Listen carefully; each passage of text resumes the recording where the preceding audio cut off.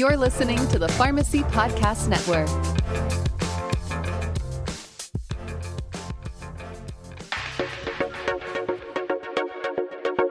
Hello and welcome again to another episode of Game Changers Clinical Conversations. I am your host, Jeff Wall, professor of pharmacy practice at Drake University. Welcome, and welcome to the first of a few talks that we're going to do that have absolutely nothing to do with COVID, which I think we're all going to be very happy about.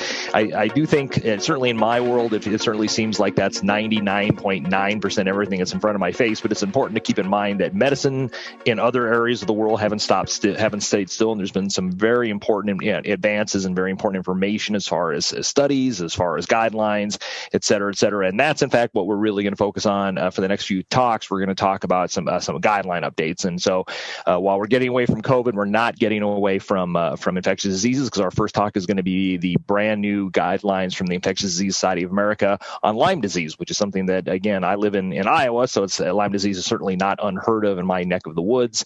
And certainly I suspect many of my listeners are probably the same way. So before we get started, though, as always, please, thank you for listening. Head on over to where you get your podcast. Click on that click on the subscribe if you haven't already done that.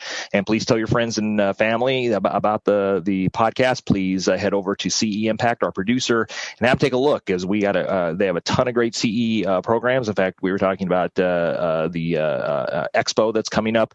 I've been privileged to speak at Expo, I think, almost every year since I've started here at Drake now 21 years ago, and it's tremendous. I get most of my live CE from it, and even though obviously it's going to be virtual this year, if you take a look at their lineup, it's incredible, and they get some great stuff. And I'll be talking at that as well, which about, of course, COVID. We'll talk about later on. But before any of that goes on, let's get back to what we're talking about, which of course is Lyme disease.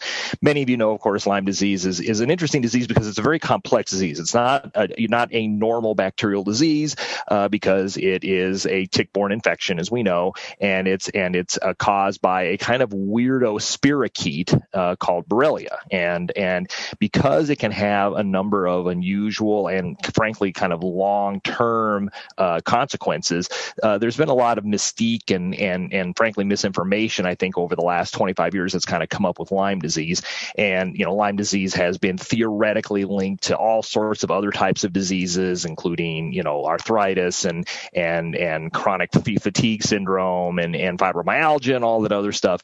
And there was even this kind of thing called chronic Lyme syndrome, where people who had been supposedly infected with Lyme disease, had these kind of long acting, I don't feel good, I have fevers all the time, I can't think straight, I'm tired all the time.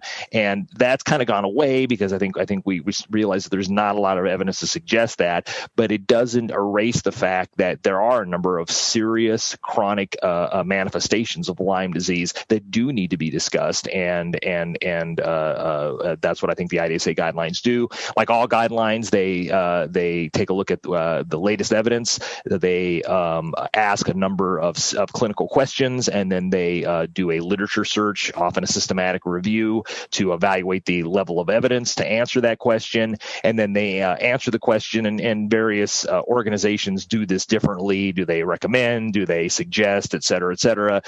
Usually, what the IDSA does is they'll either recommend for or against something in the question, and then they'll state their level of evidence afterwards. So, and that's kind of what we do. The Lyme guidelines are pretty voluminous, and so certainly if you want to read them, we'll have a link to them in the show notes, and you can certainly take a look at them. But we're going to hit the highlights again. What is the boots on the ground pharmacist really need to know about Lyme disease, especially if you happen to live in the northeastern states of the United States, actually as far south as Virginia.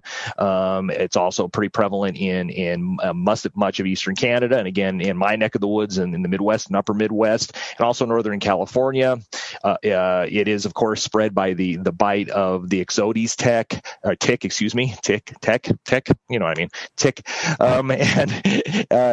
that's basically how that's the vector that it's spread by. So if you don't get a tick bite, you can't get Lyme disease, right?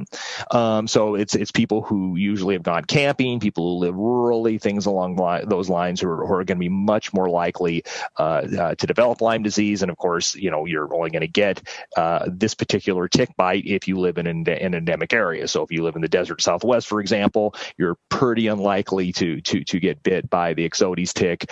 But if you're in an endemic area and you go camping, or you're hanging out, or you're working in the backyard and all day long, and you don't recognize it, you can certainly get bit by a tick, and you can be at risk for this sort of stuff. So what do the guidelines say in a nutshell? First, they talk about diagnosis, and probably the most important piece about the diagnosis is if you're bit by a tick, if it's at all possible to remove the tick, and again, we don't have the time, and the IDSA doesn't even really go into a whole lot of detail about how to remove the tick. And there's certainly, as you might guess, and certainly my parents had a million different ways to remove ticks. So stick a lit match on it, put some oil on it. There's a million ways. But if you can remove the tick and at least take a look at it and look at this at the species identification, there's actually several websites online where you can actually take a look at the shape of the tick and its formation and try and identify it, and that will help you determine whether it is an Ixodes tick, if at all possible. Now, some have argued that, well, if you've got the tick, why don't you go ahead and take a look and see if you can actually get the actual organism that causes Lyme Borrelia from the tick, but the guidelines don't recommend that because the presence or absence in the tick, it actually does not reliably predict the likelihood of a clinical infection. And as you might imagine, it's kind of difficult to do. I mean, what are you going to do? Take this tick and put it in a bag and take it to the doctor and have them take it, to the micro lab? I mean, that's just going to be pretty cumbersome, in my opinion. So the bottom line is identify if the patient has gotten bit by an Ixodes tick, and then they are at risk, as you might imagine. Now, if they do get bit and by a tick, an Ixodes tick, and they're at risk, you can actually use prophylaxis. And the next section of the guidelines talk about prophylaxis for Lyme disease, and they say yes, that several studies have looked at prophylaxis for patients who were bit by a tick in a high risk area. And in fact, they say that if you can identify the tick as the appropriate species, that if it was the appropriate species, if you live in an endemic area or the bite occurred in an endemic area, and that the tick has been attached for at what you estimate to at least be 36 hours, so quite a while. You'd have to pretty much go quite a while to have that happen. Then you are a candidate for prophylaxis. They do recommend that the standard prophylaxis is a single dose of doxycycline 200 milligrams for adults, and then they actually do give a children's dose. The guidelines go into some detail about what I was certainly taught, and what I'm sure you were probably taught in pharmacy school, that you don't give tetracyclines to children because it increases the risk of bone problems or teeth malformation. They actually say that it is actually still reasonable to consider a single dose of this in children, that it's unlikely to cause serious bone problems or tooth discoloration problems. And they're right. The tooth discoloration studies or reports that were done back in the 60s and 70s were primarily patients who were taking daily doxycycline for a variety of things. So it would certainly be reasonable to do, I think, and the guidelines do mention that. Now, if they don't get prophylaxis, and you have someone who comes to you with kind of the standard rash that's associated with Lyme disease, and I've seen this a few times in my career, and it's a very distinctive rash. You ain't going to be missing it for anything else, and it is basically a circular. It literally looks like a circle of red where the bite was, and then it has a target-like appearance. So there's red, and then there's the normal skin, and there's kind of a red target in the middle. And it, again, I've seen it enough, even 5 or 6 times in my career to go, yeah, okay, that's Lyme disease. I know for a fact that's Lyme disease. And so if someone, shows you a rash that looks like that, and that term is erythema migrans, by the way, if you see that, then yes, I think that person absolutely needs to go see their physician Toot Sweet and see what's going on with that, because they are at risk of developing, and early treatment may help develop some of these long-standing issues that you have. So again, if someone had erythema migrans and they, oh yeah, by the way, I did go camping 2 weeks ago, or yeah, I was cleaning out my backyard or my shed in the backyard for the first time, all year, then absolutely that can happen. You can actually have more than one skin lesion suggestive of erythema migrans, but it's usually one, and go. So then if somebody has that, they do recommend just clinical diagnosis rather than laboratory testing, because it's while it's not pathognomic, it's it's pretty close. If they do develop that, then you should treat them for it. Doxy, as with most vector-borne diseases, a little pearl for the students out there who are getting ready to study for their NAPLEX or anything along those lines. Something was told me long ago is that if you have a zoonosis, a tick-borne or an animal-borne disease, and you get asked a question about it, you don't know what the treatment is. If you say Doxy, you're going to be right like 95% of the time, because it just seems to treat all these weirdo infections from animals, infections from ticks and mosquitoes and stuff like that. So they do recommend doxycycline. If the patient was allergic to doxycycline, then cefuroxime is actually recommended as another first-line agent. And then if they, for some reason, had someone who had really bad allergies or like that, then the preferred next line agent would be azithromycin, and they do recommend a 10-day course of treatment with Doxy and a 14-day course of treatment of cefuroxime, actually. So that's fortunately where the vast majority of Lyme patients, they get the rash, they get treated, they get fine, nothing ever happens, they do terrific, and everything's okay. Unfortunately, there are 3 manifestations of Lyme disease that aren't so swell, and probably the most severe one is neurologic manifestations of Lyme disease. Fortunately, this is fairly rare, which I'm very happy about. But it's actually called neuroborreliosis, because Borrelia is the organism, and it can affect the central nervous system. It can actually affect the meninges and the brains, actually.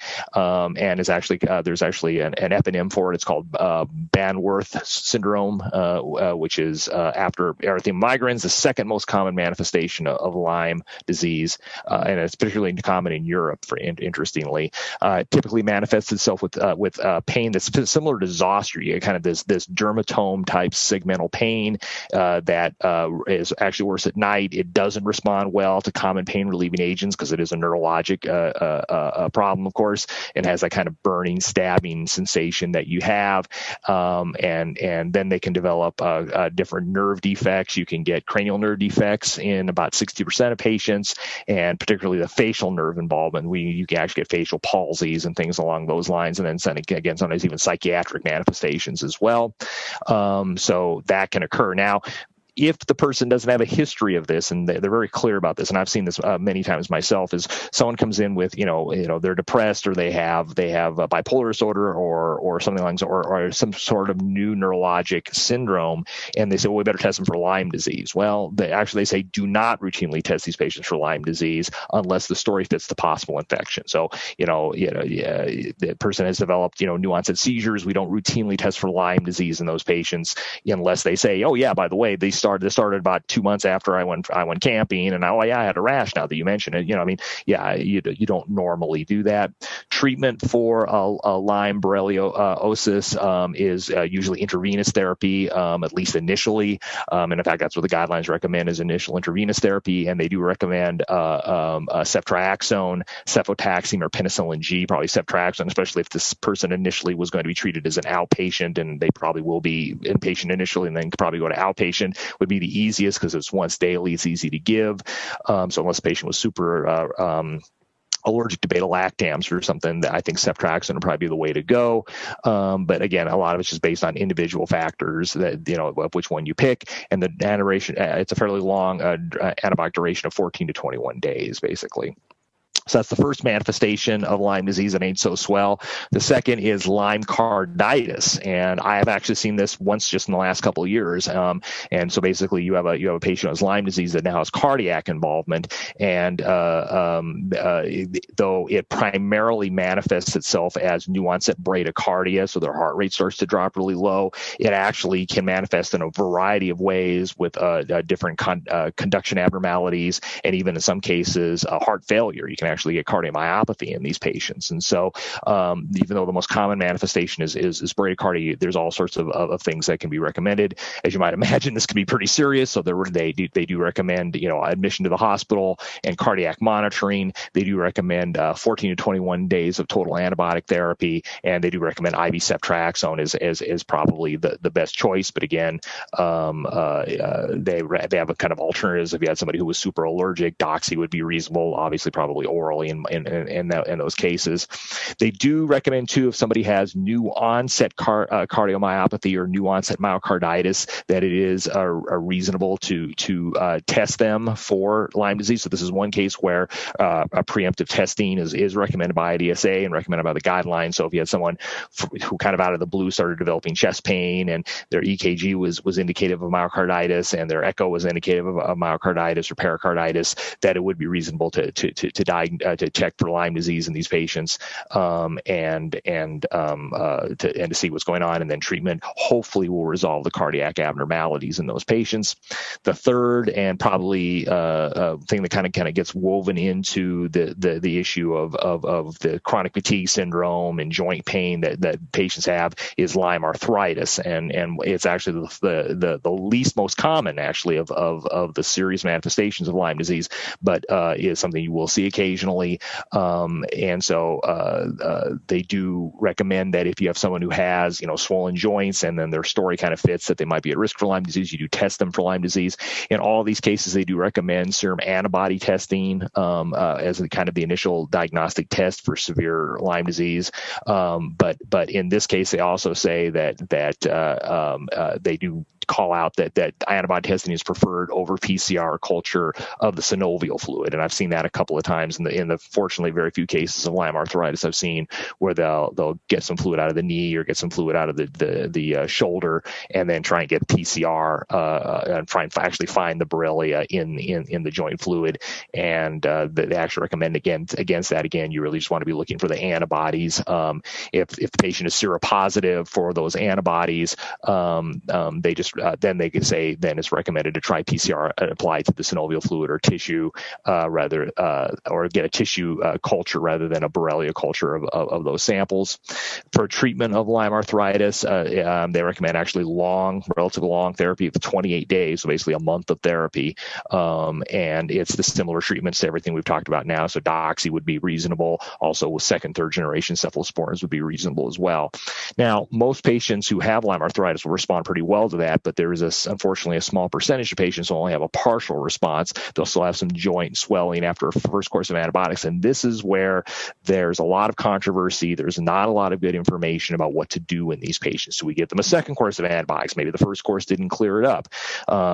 Do we say at this point, let's just see if everything kind of dies down and your joints kind of get back to normal? And they basically the IDSA kind of punts at this point and says, yeah, we don't have any information or any recommendation because there's just a big knowledge gap. We really don't know what to do in the small percentage of patients who have Lyme arthritis. They don't respond to a first course or don't respond completely to a first course of antibiotics and still have pain and joint swelling.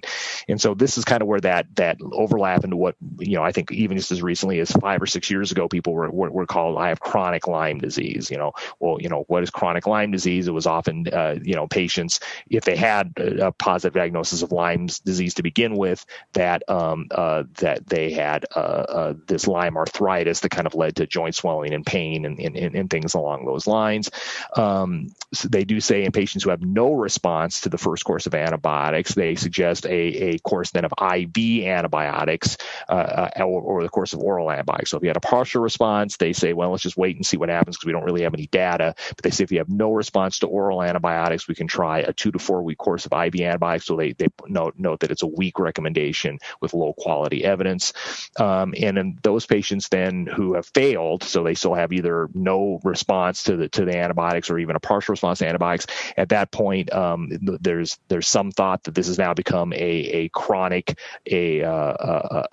inflammatory condition or an autoimmune condition similar to rheumatoid arthritis. And at that point, they suggest referral to a rheumatologist who might consider some of the drugs you'd use for any case of inflammatory arthritis, such as the DMARDs or biologic agents or steroids or things along those lines, basically. So in patients who've had non-specific symptoms, again, kind of this chronic fatigue syndrome, chronic Lyme disease stuff, but they do not recommend starting antibiotics in those patients, and if they have confirmed Lyme arthritis, they don't recommend continued antibiotics. And I've seen, unfortunately, a couple couple of patients. I remember vividly, this has been probably 8 or 10 years ago, we had a patient who had been in my service for something completely different, like a cellulitis or a urinary tract infection.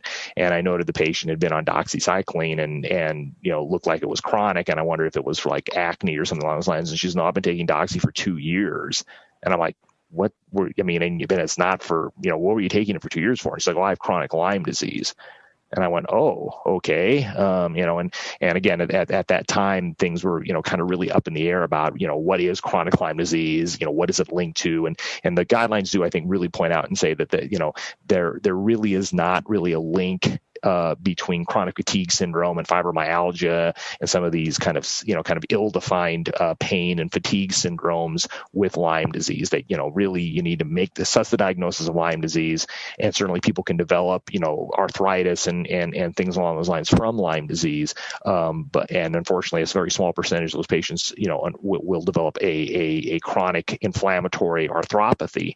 But there was, I think, and many of the listeners may know, there was, I think, for a while, there are patients who are on long-term antibiotics for this kind of chronic Lyme disease, which again, the guidelines point out is not a term they want used, and probably doesn't even have a really good definition. So that's kind of a summary of the Lyme guidelines. I think they're a good read. They get in, no pun intended, they get into the weeds a little bit, but I think that they're a good read, and certainly, as with all IDSA guidelines, you can just hit the summary document, and I think it does point out that we do see Lyme disease, that people do get it, and prompt treatment is probably the best way to prevent the ongoing development of the neurologic, the rheumatologic, or the cardiology type of manifestations of it. So we'll wrap up here in just a second, but first, a word from CE Impact. Game Changers discusses clinical guidelines and pharmacotherapy trends that significantly impact practice. Game Changers is produced and accredited by CE Impact and hosted by Dr. Jeff Wall. New episodes are released each week and available for pharmacy continuing education credit to CE Impact subscribers.